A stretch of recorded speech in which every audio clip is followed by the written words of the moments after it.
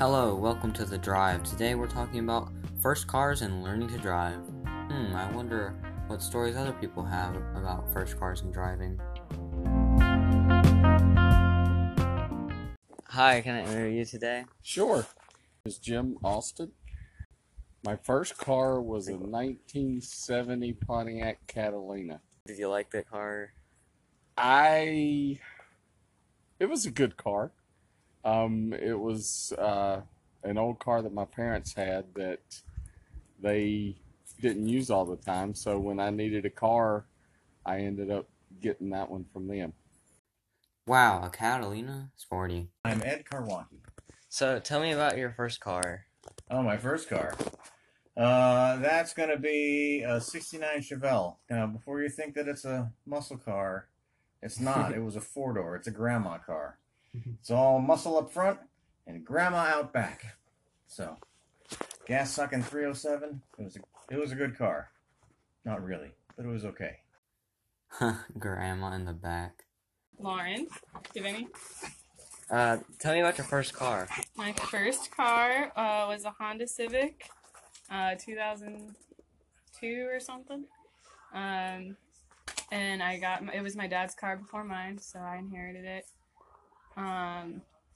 And yeah, I ended up selling it to a friend, so it ran for a lot of years, still running, so. That's good that it's still probably being used. This next one is from my dad, Lee Ratcliffe. He tells me about where he learned to drive and two stories that are pretty crazy. I guess I took driver's ed in school, high school. I was probably 15, and I remember driving in the parking lot.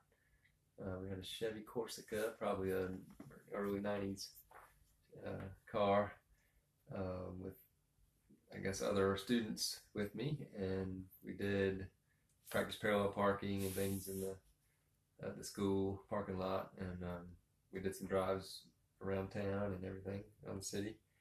And then also I did some driving with my father, your granddad, and he was pretty patient with me, pretty easygoing guy, and we, he basically taught me how to change lanes and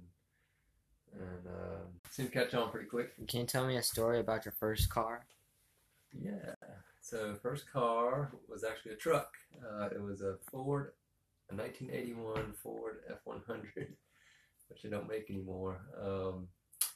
But I had a newspaper route, which kids don't have anymore. But I saved up enough money, and Dad basically told me that if I saved up so much, he would pay half for the truck, the car. So we found one, and it was a good truck. It lasted me through my days in college. So yeah, there were a couple of things that happened with that truck.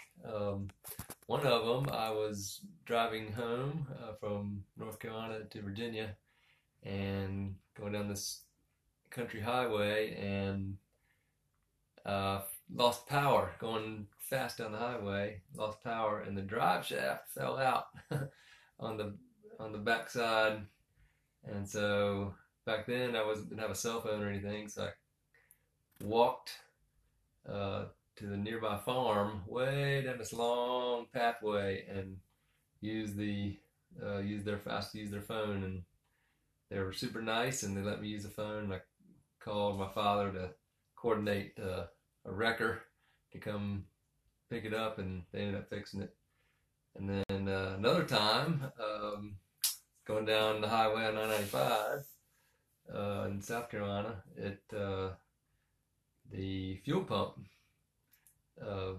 blew up. Not blew up, but it just broke, and so I had to pull over in the middle of the night, and a state patrolman came by and checked on me and everything, and told him I was waiting on, again, my father to come rescue me, and he did, and he was able to get to the auto parts store just before it closed, and brought the part to me, and we fixed it on the highway and got on our way. Thanks for listening, and I hope you have a great day.